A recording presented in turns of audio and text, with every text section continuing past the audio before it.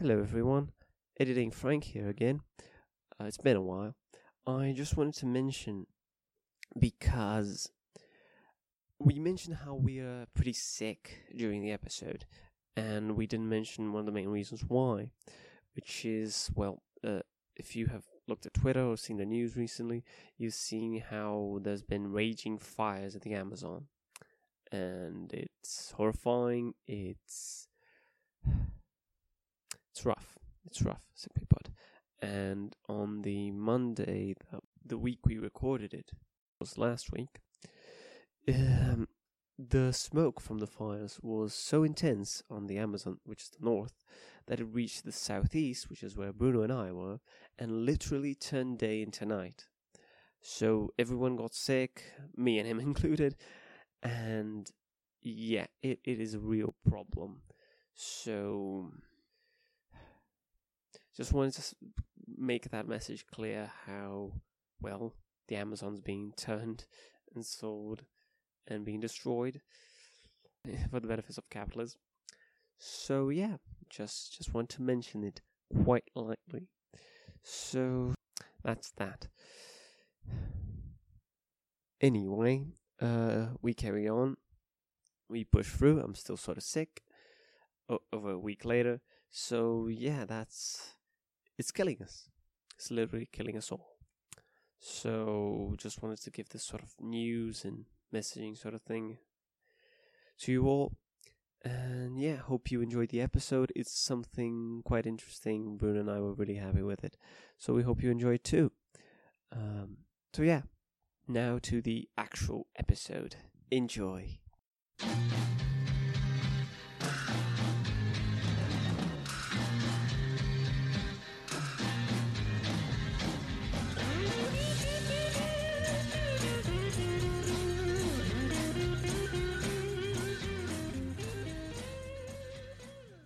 Hello everyone, welcome back to another episode of The Left Page! Yay, here we are, again.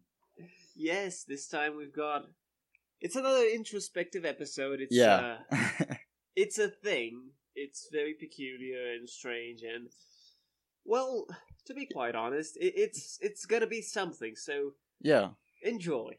Yeah, we were talking in the last episode about that we were thinking about talking about this author because he's just a giant. He's that kind of author that, like, how can I even begin to talk about it? Because it's that kind of person that it seems like he doesn't do literature because of literature. It's just a way of expressing the millions of aptitudes and things that he could do. For not being so long, our author is Guimarães Rosa. I just wanted to say that because I was just reading here. I have read that he knew more, but officially he knew 8 languages that he was fluent in. So and he read in various dialects. He has we will put a link in the description, but he has a great interview about his magnum opus, which is Grande Sertão Veredas. Mm-hmm. It's an interview in German. Oh, wow. Actually, and it's in Germany. He was invited. But yeah, it's just that kind of person that he doesn't cease to impress us. As long as you read and reread his stories and about his personal life, it's always mesmerizing. So yeah, we are talking about a giant today. Yeah, like one of the things about Brazilian literature that I've been thinking about lately for a while is that, regardless of what we think about the state of Brazilian literature today, or the sort of entertainment literature, which is of equal value, evidently, these sort of giants, these, like, tremendous and stupendous works, we have a huge list of Brazilian authors like that. Yeah. Men and women alike, they are notable and they are well celebrated. Yeah. Which is great. Yeah. And Guimarães Rosa is one of the absolute fucking best. Yeah. And while we're just gonna touch on a short story today, he's definitely someone we're gonna come back on. Yeah. Much like Machado de Assis, he's someone that you just... There's so much, and you can't go into him in just a little bit. Yeah. Like, yeah, you need it's impossible. time and a lot of work, and we'll do some of that here today. But that sort of continuous thing. We'll do it in time, and that's fine. Yeah, we'll get to it. Yeah, we don't need to rush it. No, that's the exact point. Yeah, exactly. If we rush it, we're going to spoil it. It needs to be appreciated well enough and with time. You don't rush literature. That's basically it. Yeah, it's something that needs to be weighed. It's something that needs to sink in. Exactly. Yeah. That's the expression I was looking for. Because, like, of course, at times it's gonna be easier. There are gonna be moments it's like, oh, okay, that was that, and sometimes it's gonna leave you like, what? But okay, you got through it. All right. Yeah. Sometimes you're gonna need to read it once, twice, thrice, and so on, because you're never. Sometimes you're never gonna get what is the point, really. And I think this is a perfect short story for that.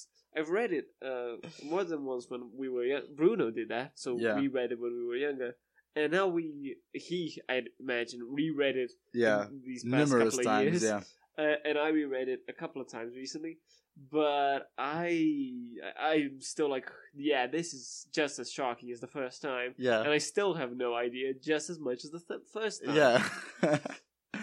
So the short story we're going to be talking about today is The Third Bank of the River, at least how I found it translated in English. Yeah. I didn't find many versions, at least that I could access and read, or even show it to you folks. So I found a version. I'm gonna put the link in the show notes and all that, so you can go and read it. The translation's okay, like... Yeah, I'm gonna leave Bruno to go into it, so I don't interrupt him, I'm sorry. But yeah, there's a certain thing about the language of Guimarães Rosa that requires some time to consider. Yeah, because Guimarães Rosa, as Tolkien, for example, he was a lover of philology, and he studied various dialects and the proper structure of the Portuguese language and the Brazilian variants from Minas Gerais, from the Northeast, the Nordeste, Sertão, in general. Yeah, it's too many languages to think about. And yeah, so the thing about, and this is a fun story that I just remember, because last year I did that program that you help someone that comes from an exchange program. from an exchange program. Oh, so you did? That's nice. Yeah, I did that. I did kind of in an informal way, like I didn't sign in for the stuff, but I saw it was a boy, a young man and a young woman from China, actually, and they were having Brazilian literature 4 that is solely about Machado. And you imagine trying to read Machado de Assis, which is hard for us, if you don't have a clue about Portuguese and a clue about... and Machado is from the 19th century, so it's actually really different kind of language and all this stuff. So, and after I read a short story, it was actually Third Bank of the River. Yes. I'm messing up things in my head because it's so different in Portuguese. But the thing about Guimarães Rosa is that he loved neologisms. So he actually studied a lot to... I said that Grande Sertão Vereda is his magnum opus because he kind of condensed all of his anthropological studies and language studies in one book. And so he tries to emulate as if the book is read like a oral text, not a written text, not like the experience of the bourgeois experience that we have about reading it in silence, quietly in our rooms. The book is made to be, actually, he said that the book is actually written to be read out loud. And he uses these neologisms. He forcefully doesn't use the normative grammar. Yeah. So it's really, I mean, it's simply impossible to translate it well. Yeah, it's the same thing. It's just like that, yeah. Yeah, it's like it's impossible to properly translate Finnegan's Wake from Joyce. Yeah, exactly. Like, it's just something Ulysses, for example. Yeah, like these sort of things, like, you can do, but there's a point where it becomes impossible. Yeah. Just the way the text depends on the way that particular language operates. Exactly. And that's always good to bring to mind that classic Italian saying, traduttore traditore, translator traitor. Yeah. Which is basically the point. Like, it is a sort of treason to the text. Yeah. The translation becomes a new text. Yeah. And that's fine. Yeah. But it is, of course, something's lost. Yeah. Evidently.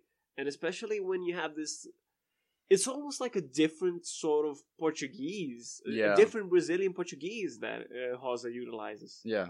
Because he fuses it with these sort of oral words and expressions, and others that he creates but are perfectly plausible. Yeah. It's like one that comes to mind is the one regarding remember, a lembrar. Because the usual word in Portuguese for remembering something is lembrar, which is the verb. But he adapted it and made it also a lembrar, like the act of remembering. Yeah. Which is already contained in remember, but it works and could work. Yeah. So it does. Yeah. It's difficult to explain, especially in English. Yeah. But hopefully it was somewhat coherent. Yeah. But that was sort of the point. It is a very particular language, and in Portuguese, it's already really hard. Yeah. Fucking hell. Like, his first book of short stories, Sagarana, the first story is brutal. Like, I read it this past month of July, and it was like, okay, let's push on through, and eventually you get it. Yeah. Eventually it's like, okay, I get what's going on, I get how the language is functioning. Yeah. And then it becomes sort of normal. Yeah. It's an incredible process. It's like you're learning a new language. Exactly. Basically, yeah. And like at first, like, okay, it's difficult to fill in the gaps, but you do it as best as you can. Eventually you're like, oh yeah, I know, I see what you're getting through, I see what you're going, yeah. And eventually it's like, yeah, okay, fine. Yeah. I see it. So, do you want to make the problem about the short story is that it can be summarized in one phrase. Yeah.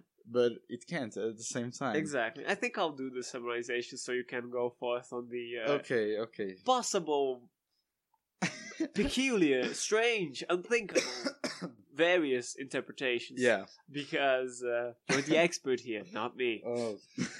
I'm just hitching a ride. Funny how I made this podcast and brought you in, but you're sort of like the main point because you're the one in literature. Like, okay, I'm involved. I like it a lot. I read a lot, but like, I'm a historian. I'm not a man of literature. Yeah, but literature, it's for everyone. Yeah, it's for everyone. That's basically. The point. Yeah. Yeah. So back to it. Yeah. The Third Bank of the River is the story about. Well, who's the story about actually? Yeah, I think it's the story about the little boy, which is the narrator. Yeah, that makes sense. Because as we were talking earlier, it's a story about trauma.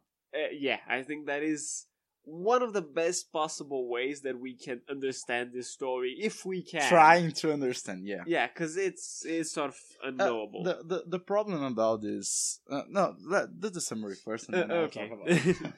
So, basically, this little boy and his family, he has a sister and brother, father and mother, they're all there, they work on sort of field. Is sort of this rural environment. It's never made entirely clear. Yeah. But there is a river nearby. Yeah, it's 1 mile from their house. Yeah, it's fairly close. Yeah. And the main focus of the story begins on the boy talking about his father. And his father was an average Joe, as Bruno put it to me earlier. Yeah. But just a little quieter So just a bit shy, a bit more on his own. Yeah. Nothing particularly special, just ordinary, I guess. Yeah. Suddenly, one day, he had the idea to make a canoe, a boat, sort of canoeish thing for one person. Something sturdy enough to last 20 to 30 years. And he does so, and once it's finished, in a very... you talk about trauma, the narrator really does say he can't forget the day the canoe was ready. Yeah. And the father has a little fight with his mother, and although not much, he doesn't say anything. Yeah. He just he nods, he gives his blessing to his son, but he doesn't say a word.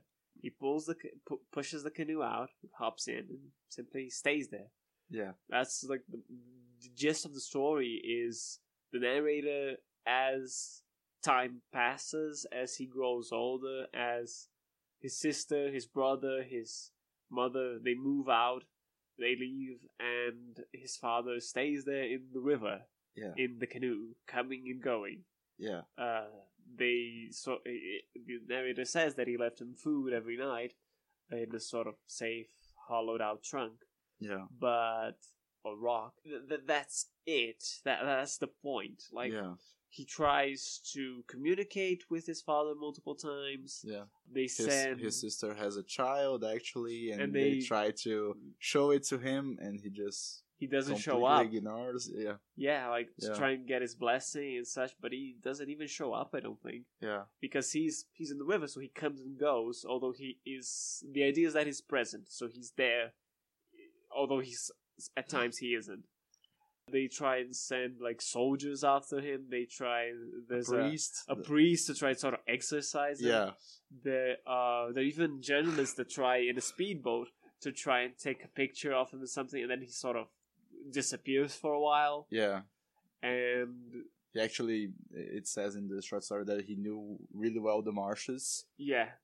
So he actually just ran into the marshes like in a labyrinth that he knows really well, and he just stayed there, and the speedboat like couldn't find him. Yeah. I'll just note that you said ran there, and to be sort of a dick. I'm sorry. I'm sorry. Yeah. He doesn't. He never leaves the canoe. Yeah. He rode. Yeah. Oh, I'm not trying to correct your language. I'm just saying he didn't really run. Because he never left the boat. Yeah, that's something the narrator says quite clearly. Like, he never again touched the land. He stayed in the canoe. Yeah. And so time passes. They all move out, except for the narrator, who stays there. He says that he's not like... He doesn't define himself as antisocial, but he says that he'll never marry, he'll never go anywhere, he'll stay there, or something like that. He's a bit like his father. Yeah, that's important, as we'll see. Yeah. And it is sort of brutal because he grows old. He says that he grows old, that he feels the pains of age, and he started as a kid. Yeah. It's sort of brutal. And his father's there. And eventually he goes out and like sort of calls to his father, saying that whatever happens, he'll replace him, that he'll take his place or whatever.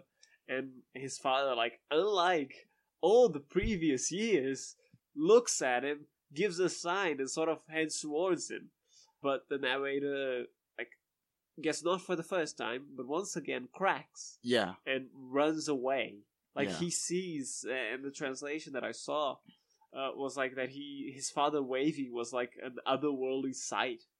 Because it had been so long since he had ever shown any other response. Because even if he had been there, he had been nearby and close to his family, and taking the food that they left each night for him, he never waved. He looked at them, but he never made any sign or any contact. He was just there, but not there, evidently. Yeah. So, for this final moment, he does, and the narrator can't take it. He runs away, like, in fear and horror. The horror. The horror. The horror. I was reading Joseph Conrad's The Heart of Darkness. Yeah. So, yeah, that's a thing. So it sort of came to mind, especially right in the end, as I'll get to in a second. Yeah. But... Sorry. Yeah. As you can see, we both are a bit wrecked on our throats. Yeah, on our throats, yeah. Fortunately, my voice is better than it was earlier in the week, so that's Yeah. nice.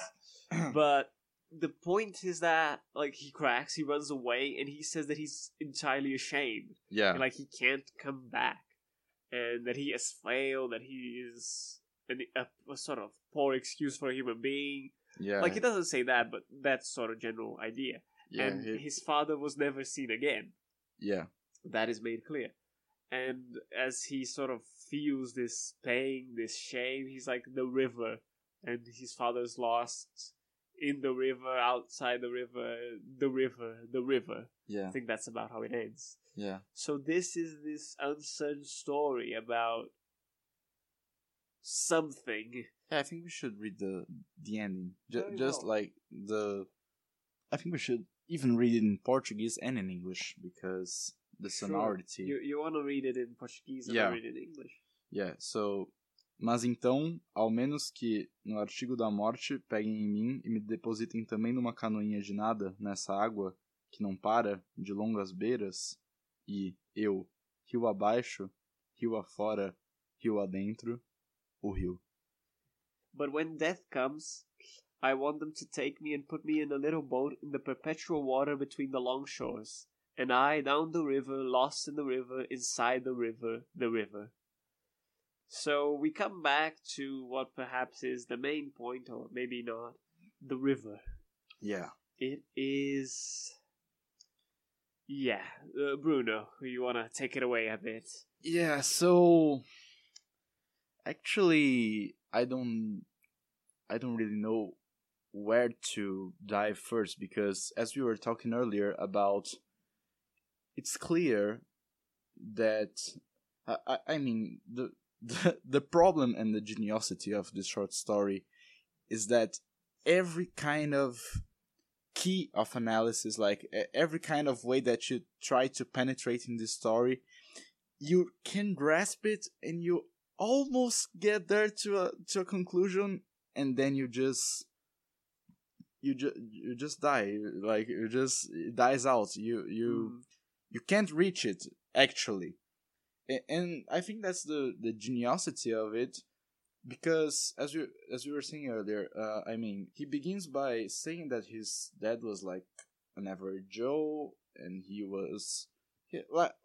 had no peculiarities. It's basically what he says. But then it seems like his father had a episode of deep catharsis, a episode of deep illumination. Like he's just determined to do that. He just orders the boat and he doesn't talk anymore. He just goes and does it, and it's just. And when he, as we see, Guimarães Rosa utilizes really well it's really a really short story. I mean, it's 3 pages long, 5 pages long. I don't know, and he actually he utilizes things that are really episodical and really short in a way. Like he's talking about the exorcism and about the soldiers, and it's all in like, I don't know, 5 lines. Yeah, it's like it was mentioned in passing. Yeah, so but it's such an important aspect of the short story because it's all about this that sense that his dad left, but he's still there, and like this idea, it's obviously it's impossible to not think about death, as we were talking in the last episode. Death is about ending, but it's about the journey, and it's about being remembered. And his dad left, but he's there. Yes. So he died, but he's still alive, and that's the whole point of actually the title of the short story, because in thesis there is no third bank. Yeah. A river can only have 2 banks by definition. Yeah, so I mean, it's exactly the feeling that you get from the narrator. It's the feeling that you get from his father. It's the feeling that you get when you try to analyze the short story. That's kind of that you are lost between 2 margins.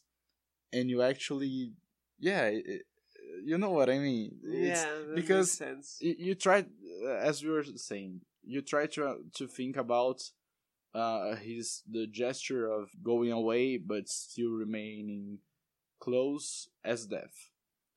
Okay, it seems plausible, it seems like a good analysis, but it doesn't reach anywhere.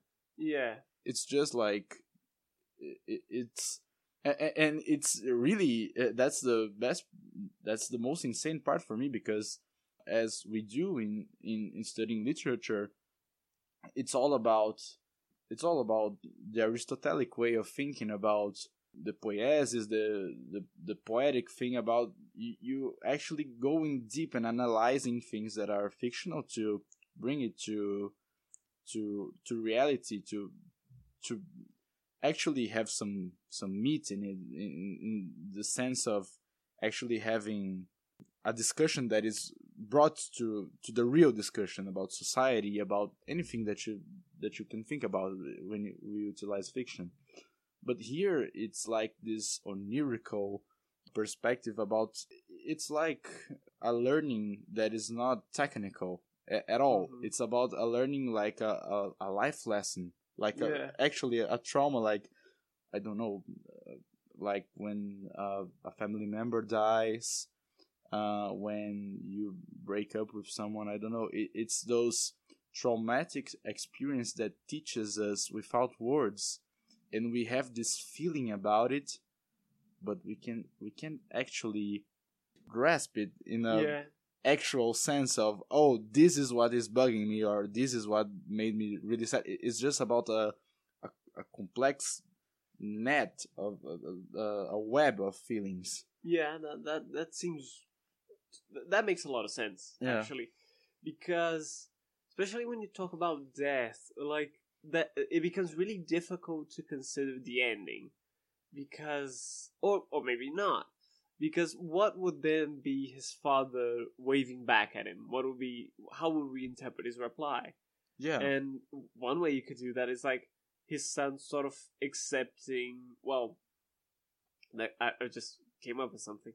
It could be either his son like sort of accepting death, like this sort of presence and sort of necessity, Yeah. or beyond that, it could be his son accepting the death of his father. Yeah. Because if we really accept that his father is gone, truly, because at the end of the day, that's what he is. He may be physically nearby, you may be able to see him, but you can't talk to him, you can't interact with him, he's just there. For, well, all intents and purposes, pretty much, he's dead, in one way Yeah. of the word. Yeah. So, it could be him coming to terms with accepting the death of his father. What then becomes sort of even more elaborate to understand is understand him running. Is that... Yeah. Because that was what culminates with his father ultimately, like, being gone forever. And it doesn't say he dies, it says he disappears, no one's seen him again. So, of course, we imagine he died, but we're not sure. And the point, to me, it feels, is that in order to confront this, it requires a sort of delirium, even, Yeah. which is a sort of stupor, which is how the narrator describes himself. He doesn't explain, like, no, I did this because I was thinking this. No, he just sort of went there and spoke the words like, no, I will take your place, and etc., etc. Yeah. And there's no big ceremony about it. He just goes happens. there. Yeah. So, at that crucial moment, like, at this sort of facing this reality and running, like, he runs. Yeah, this leap of faith. Yeah. It's understanding, like, what would he accomplish by staying? What would he accomplish by running? Yeah. Like, if he stayed, would he really take the place on the boat, or maybe not, or maybe just his father would come close and, I don't know, go back, or maybe die finally. I don't know. He can't imagine it because it's not there. Yeah. So he can only, like, speculate. Yeah. But that seems to me, especially to think about trauma, what the narrator seems to describe from the very beginning is an experience that left deep marks in him, something that hurt him profoundly, And that begins when he says that the day the canoe was done, I can never forget. It is a moment of deep impact to him, and it's something that he can't really shake. Yeah. And especially considering like everything that's happened is like his current state after he ran. He's like this broken man, like psychologically. Yeah. He's this fear and this horror of death, this pain. It is like he feels ashamed. He feels like a coward. He feels weak. Yeah. And this sort of longing for death, but still dreading it. It is a sort of dreadful way to end the story. Yeah. From a narrative point of view, it is fucking beautiful and astonishing, of course. Yeah. But it is really powerful, and it was really hard to take in because it's painful. At the end of the day, this story, like, it brings to me a great sense of solitude, a great sense of pain. So hard to take in. Yeah. Yeah. Yeah, that rough. Yeah. Simply put. And you were mentioning it. It is really interesting how there are a lot of powerful symbols in this story. We talked about the priest, we talked about the journalists, we talked about the soldiers, and like the priest, like obviously religion, this institutional religion that like doesn't get to the father. You have the journalists, which is like the media or society in a sort of vague way. Yeah. They can't reach him. He runs away purposefully, but he sort of comes back, and that's like a sort of twist. And like the soldiers, like the army, the state's forces, like he's a man who's apart from everything, apart from humanity, if you will. Yeah. Like he lives off, especially like the food that they leave him at every night. But he's like, other than that, he's just there.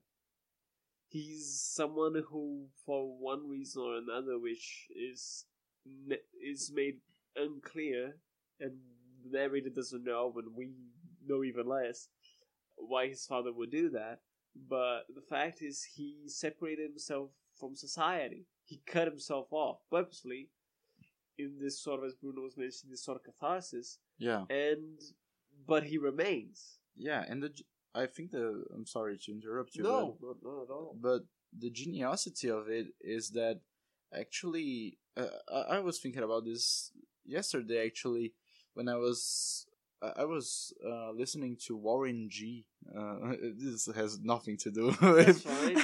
That's fine. But yeah, I was actually listening to Warren G. and like Snoop Dogg, Warren G., Tupac, all these people kind of invented the movement of G-Funk and that kind of style of rap. And lots of the songs of G-Funk talk about the actual process of creating G-Funk, like the method creating G-Funk and the rhythm and the instruments that they use and the aspects that they use. And I thought to myself that it's actually that question, like, have all the songs been written? Have all the books been written? Have all the poems been written?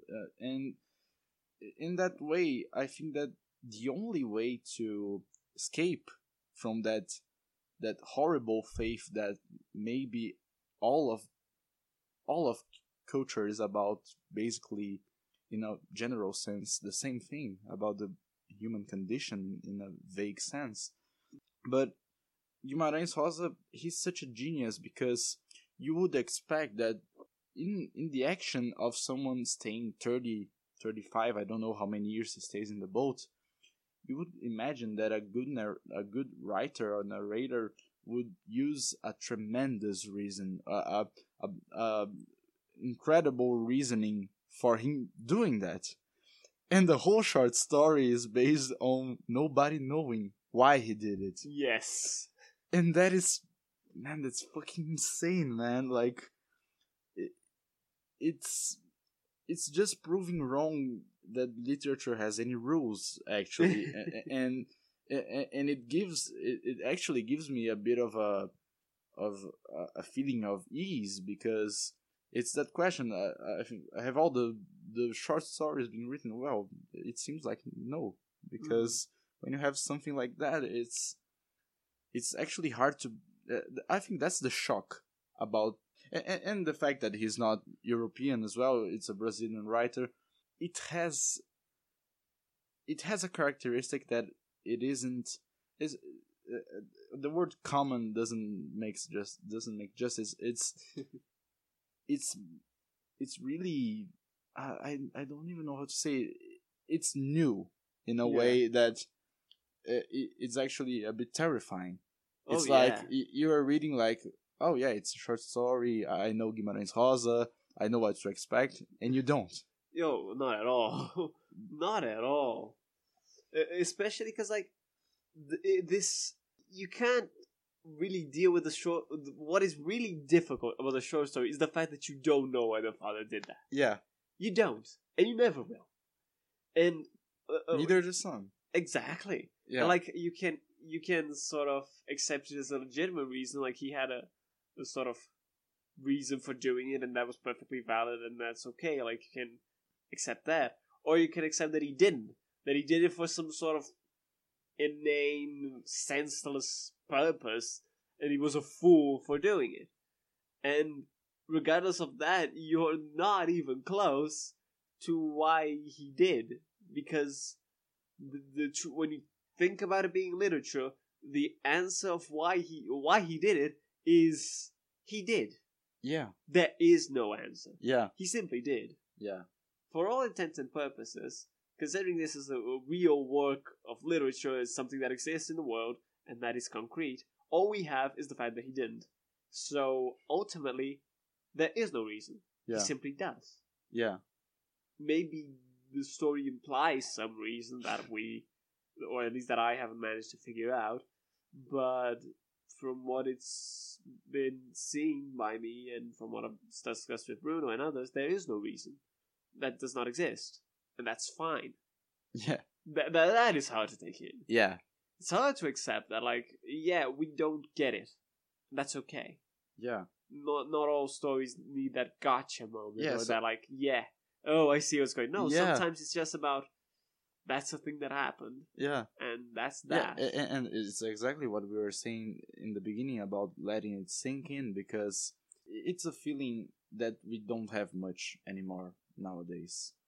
In a way of, we don't exert creativity and loneliness and all these kinds of feelings anymore the way that we did even 5 years ago, even 10 years ago. Like, I mean, me and Frank, we are basically the last, like we were born in 98, so we are the generation that actually grew up without technology in a sense. And actually, as we were midway through our teen years, we actually like had our first cell phones.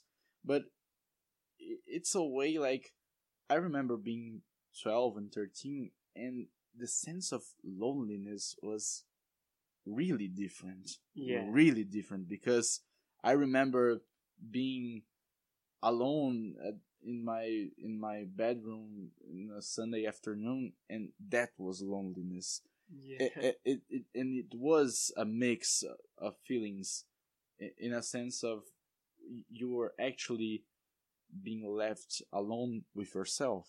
Yeah. And nowadays that doesn't happen anymore. So, because you always have a way to talk with someone, you always have your cell phone, you always have your computer, you always have, actually, you don't even need to exercise your creativity anymore. If you want to think about a story, you actually can Google about similar stories to inspire yourself. And that's the whole point about Guimarães Rosa being such a genius, because he's actually, and I think this story in general is about how we treat time as well. Yeah. And nowadays it's actually a big problem, because we don't know how to treat time anymore. We don't know how to deal with time anymore. As I was talking to Frank earlier, I've been sleeping 4 or 5 hours every night for the past week, because I just lay in my bed and I stay on my cell phone. And I mean, we actually we have so much technology and so much ways to control things, and in the end, we are getting controlled in ways that we don't even imagine, like social media.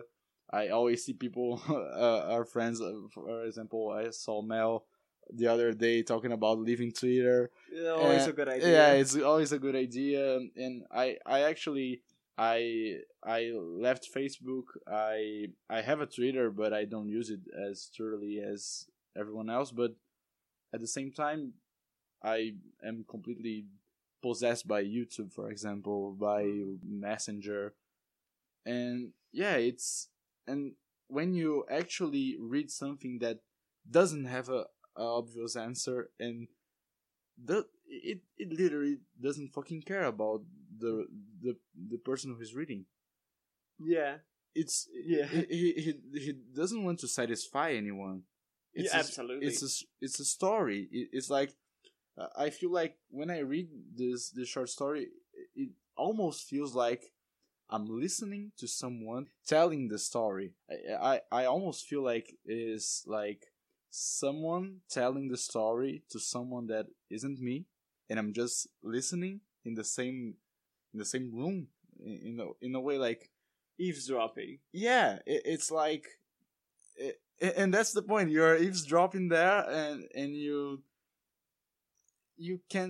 don't know the motivation, you don't know why it ends like that, and it's supposed to make sense, and it doesn't. And yes, like it's a story that is actually a perfect way of thinking about it, because it's a story that like you can't grasp around it, you can't ask the people you're hearing about it. Yeah, and like there's so many missing parts, and you just have to deal with it. Yeah, you either accept it as something that happened and it's okay, or you just no, that's nonsense. They weren't talking anything. It's just you ignore it and put it away. Yeah. But that's a lot more difficult to do. Yeah. What you end up doing is trying to handle number 3, which is like, okay, that's a thing. What is it?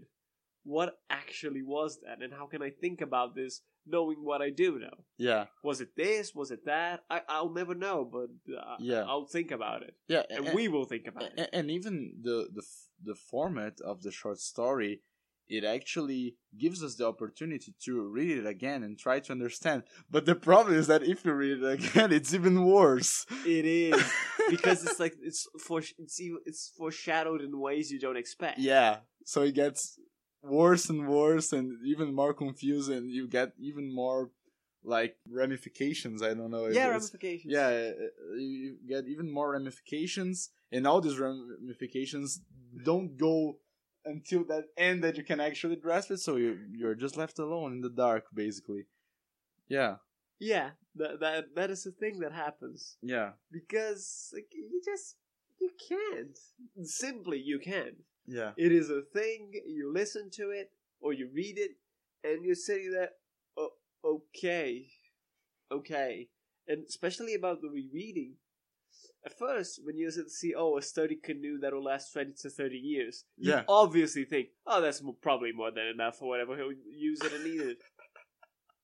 That's not really true. He was planning on using that canoe for 20 to 30 years, if we believe the narrator. Yeah. Because the narrator, in a very painful passage, which I made allusions to.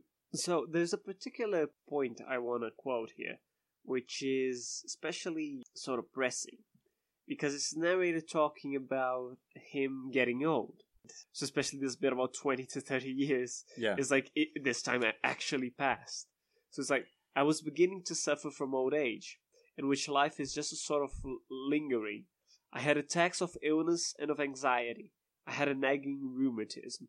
And why was he doing it? He must have been suffering terribly. He was so old. So, and the narrator goes on his father being even older, if you think about it. It's almost unbelievable that his father was still alive and alone in a canoe, rowing all the time, under the sun, barely eating, either in the blazing sun or a torrential rain. Yeah, he was there, he was alive. And to think about this theme of the passage of time, It is like this comes very early in the short story, before the canoe is ready, and of course we don't imagine it, because why would we ever imagine that someone would need to use the canoe constantly for 20 to 30 years? It's absurd. Yeah. And that's the point. Yeah. I feel, at least. It is. I feel like a good way to take in this story is absurd. Yeah. That's a good starting point. Yeah. Because, in all sense of the word, be it the father simply having this sort of realization, epiphany, catharsis, whatever, and requiring the boat to be there, be it the son at the end sort of facing the ghost or whatever of his father that was still there and running away, be it like this amount of the passage of time, this him suffering and his father still like sort of there.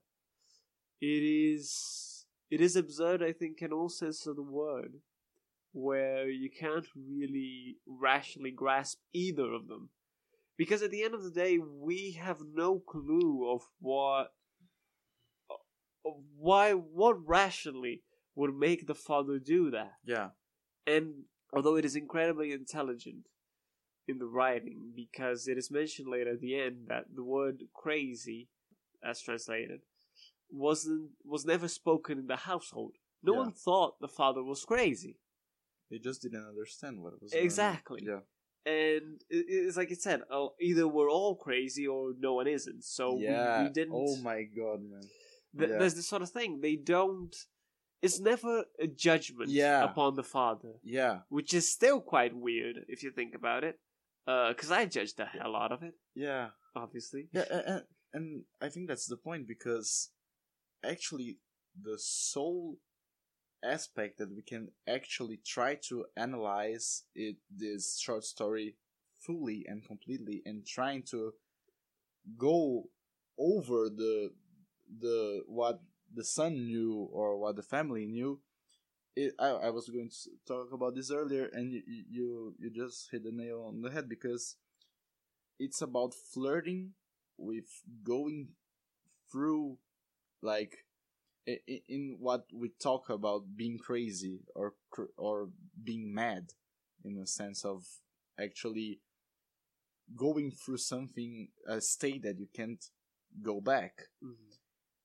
And this short story kind of seduces you to, I mean, it seems like the only way to understand it is in a non-logical way. Yeah. So it actually, because as we were talking, like, at all means, it seems like the father is dead, and it's just a story about grieving and superation in a way of not thinking about the memory of the dead in sorrow and in this kind of sad way. But it's clearly not death as well, because as we were saying earlier, like, if he never saw his father again and he never thought of his father again, that's not death, because when any person that you knew dies, you always will remember, even if you remember about them one time a year. It's about memory. Yeah, so absolutely. So when the son doesn't see the dad anymore, it seems to me like it's impossible for him to be dead, the dad be dead, because he would remember his father. It's as simple as that.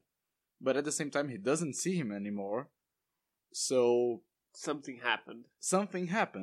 And that's what we were talking about, the third bank, because the dad is the complete commitment about something that doesn't have a reason, as the reader's perspective, and the son, which would have to carry this heritage, he is the complete fail of this kind of duty.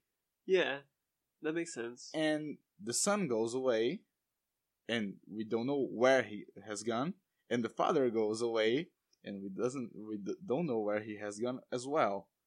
So it seems to me like, and it ends talking about the river. The river. So yeah, it's that my brain is hurting right now. Yeah, mine is too. Yeah, because it seems like they both pass on through, like, in technical words, it seems like they just went into a portal and went into another dimension. Yeah. But what dimension? And which dimension? In a way of, it's the same dimension. They go to the third bank. They go together. It's the river, the third bank. Yeah, that's what. At Or, least what or I the felt. canoe is the third bank.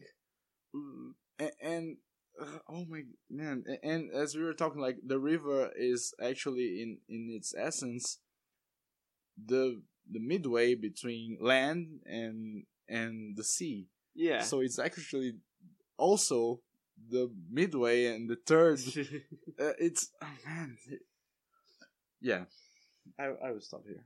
Yeah, like something else that I just realized is because, like, the father is in a way one of the main characters of the story. Yes, although he, if you will, he has two actions in the story.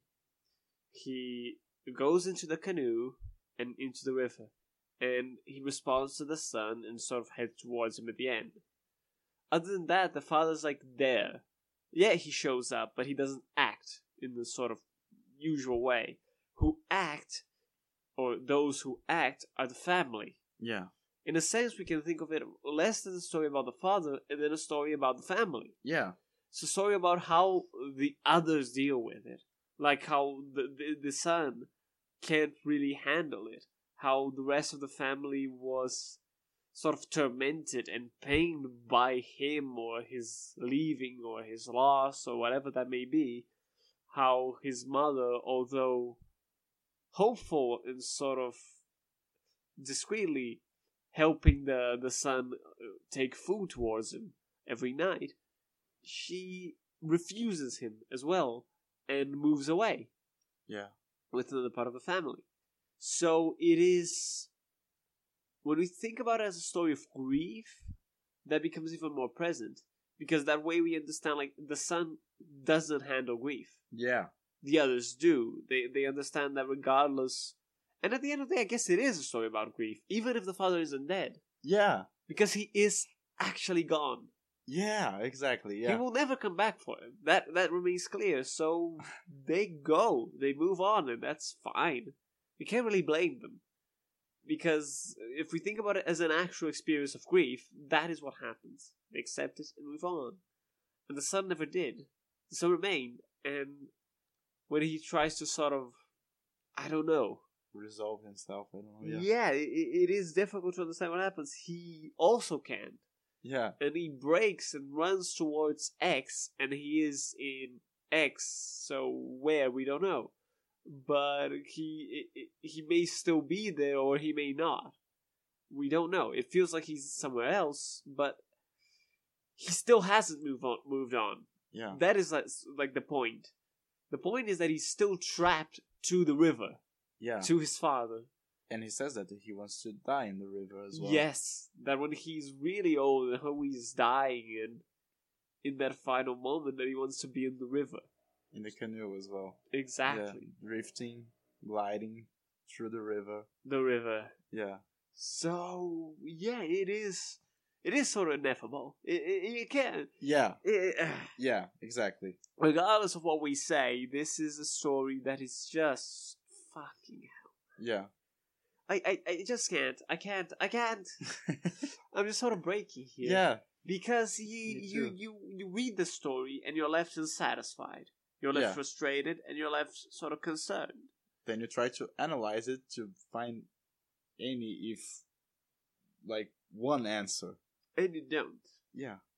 I guess, if anything, this story shows us that how powerful and how difficult it is to handle grief at first. I'm just not trying to finalize necessarily, but just trying to draw some conclusions so this episode isn't just us two rambling about a story which is dear to us. Which would be fine too, but still, you want to give the sense of purpose. Yeah. So grief, number one. Yeah. Number two, Yeah, if sorry, but if Guimarães Rosa Go had a on. podcast, he would just end it in the middle of a sentence, I think. He would. He's like, oh, because, so because that's the point. We are here trying to summarize and trying to find a conclusion to this podcast and this episode about a story that doesn't have a conclusion, and it seems like we could talk for days here. yeah, Yeah. because like we can't really draw anything. We can have a few ideas about where things are pointing. So like grief is a reasonable one. Death in that sense as well too. Time is a good reasonable one. Like how do we deal with the passage of time and dealing with the places it was, people changing, negation of society as well. Exactly, this sort of, because that's the thing. He isolates himself, but he doesn't go the full mile. Yeah. Because if he did truly isolate himself, he wouldn't be seen, right? He'd be gone. But he isn't. He's still there, but he isn't. Yeah. That's why the ending is powerful in the sense of his father waving towards him. Because all those years, the father, he at the most looked on, but most of the time he was just there doing his own thing, whatever there was. Nothing, maybe. Yeah. And he was there. Like, there's no... He's cut himself off from humanity. Yeah. While still being this sort of line of sight thing. It doesn't matter, like, for all intents and purposes, he's not there. He's there in body, but in any sort of social, collective presence, he's gone. Yeah. And that is fucking... Maybe that's sort of the point. Maybe this isolation is another point that is terrifying. Yeah. To apart yourself from reality or from humanity in this regard, it is brutal. Because in his case, it is complete. It is absolute.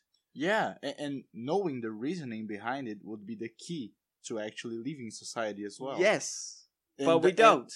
And that's the breaking point about madness and about so-called craziness of, like, I don't know if his name is John, but John McCandless, the story about Into the Wild. Oh, yeah. It's a story, but we know the reasoning there, and we know how it ends.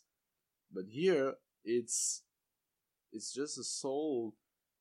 He just goes, and he rests in this solitude of being and not being, and presence and absence, and it's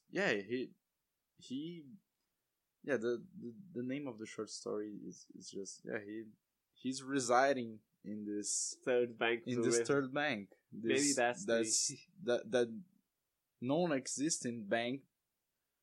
Yeah, it's just too fucking complicated to. Yeah, I guess that is a good place to sort of draw towards a conclusion here, because if we go on any longer, we're probably going to be driven mad. Yeah. Because that's the problem. You can't grasp at anything. Yeah. Here. Yeah. It's always a vague, translucent straws. So, maybe this third bank is this... Maybe it is a place. Maybe it is a thing. Yeah. But we don't know. Yeah. Or maybe it is nothing. Yeah. And it is just him being in the canoe. Close yet far. Why not leave entirely? Why stay near? Why leave at all? Those are answers. Those are questions we can never find the answers to. Whether they exist or not. And perhaps it only leads us to reflect upon this. And to think about how our individual relationship to society and to humanity in a general way, how it operates, how we communicate, how we live in society with others, and how, at the end of the day, I guess, how we do not want this solitude. How, whether A, we can't handle it, or B, it is undoubtable, unfathomable trauma. There it goes. That's a good word. Yeah. So, and beyond that, if we think about it as grief is this sort of encompassing thing. It is not something that you get rid of easily. It is something that affects your whole being and does bring you down. Yeah. It is something that it takes its time. It takes its sense. And maybe time is one of the key points. Like, there's a brilliant episode, I'll put in the show notes as well, where Revlev talks about grief. Or was it Coffee with Comrades? Maybe both. I'll check it out. I'll put it in the show notes. Yeah. I think it was Revlev, but Coffee with Comrades may have done something similar. I don't recall. In any case, they're both great. Go listen to it. But I'll put whatever episode I'm thinking of in the show notes.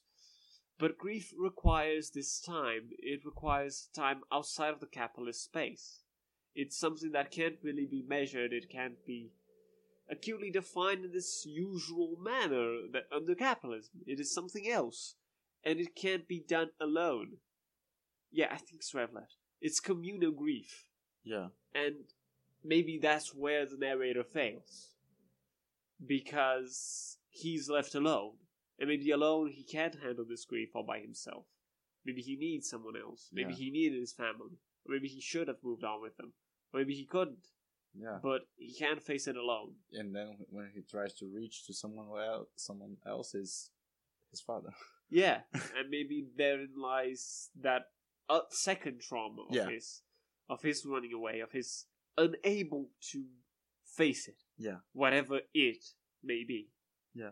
So, yeah, I think the third bank of the river is a story that we can't grasp at all, even if we can point out to some possible paths to think about. And it is a story that definitely changes you. And to pick a definition from our friends at the Horror Vanguard, it is a story that does things to your body. It is horror. But it is. Yeah. Like, you laugh and I do. Yeah. But it is horror. Yeah. Because it is pain, it is trauma, and it is the most absolute and powerful unknown. Yeah, and it just rests with you. It's like... It doesn't go away. Yeah, it doesn't go away. We're sorry. Yeah. Not really. A bit. And there goes the third trauma. The trauma that we inflicted on you guys. So yeah, I think that's not it, but it's it. It's as good a point as any to start to draw the line here before we lose it too, and we get the fourth trauma. Yeah. So yeah, thanks a lot for listening to us. It's been a pleasure. It's always a pleasure. Yeah, it is something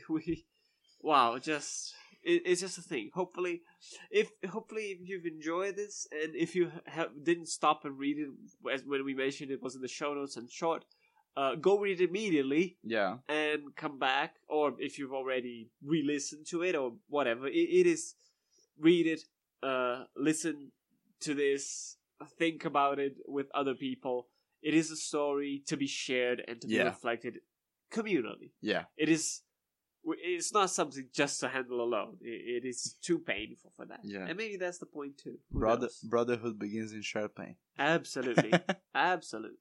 Yeah. So yeah, I think we're gonna be stopping here. Yeah. Any last comments before I give the usual structure thing? Okay. So thank you so much for listening.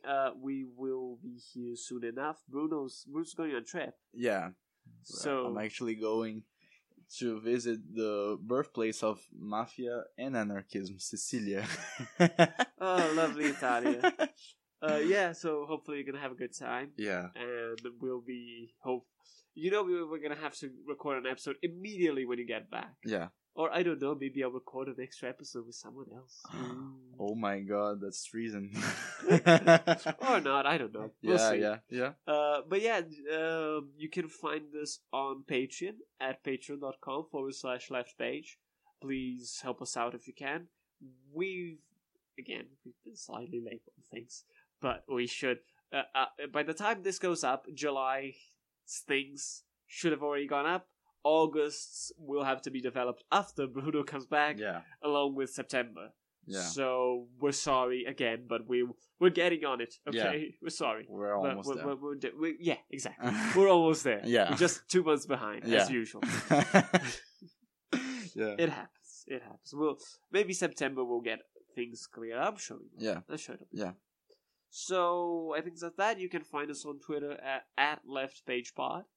And I think that's what we're going to be leaving it off today. Yeah. So thank you so much for listening. And to the next one. Eu sou madeira, beira boa, daval, tris, risca certeira, meio a meio, rio, silencioso, sério, nosso pai não diz, risca terceira, água da palavra, água calada pura, água da palavra, água de rosas dura, proa da palavra, duro silêncio, nosso pai.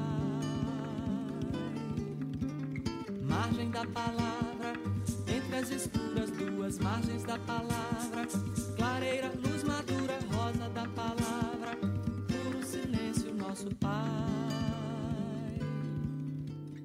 Meio a meio, rio, por entre as árvores da vida, o rio, por sob a risca da canoa, o rio, vi, o que ninguém jamais ouviu, ouvi, a voz das águas, asa da palavra, asa parada agora, casa da palavra, onde o silêncio mora, brasa da palavra, a hora clara, nosso pai. Hora da palavra, quando não se diz nada fora da palavra, quando mais dentro aflora, tora da palavra, rio, pau enorme, nosso pai. Meio a meio, rio, por entre as árvores da vida, o rio, por sob a risca da canoa, o rio, vi, o que ninguém jamais ouvi, a voz das águas, asa da palavra, asa parada agora, casa da palavra, onde o silêncio mora, brasa da palavra, a hora clara, nosso pai. Hora da palavra, quando não se diz nada fora da palavra, quando mais dentro a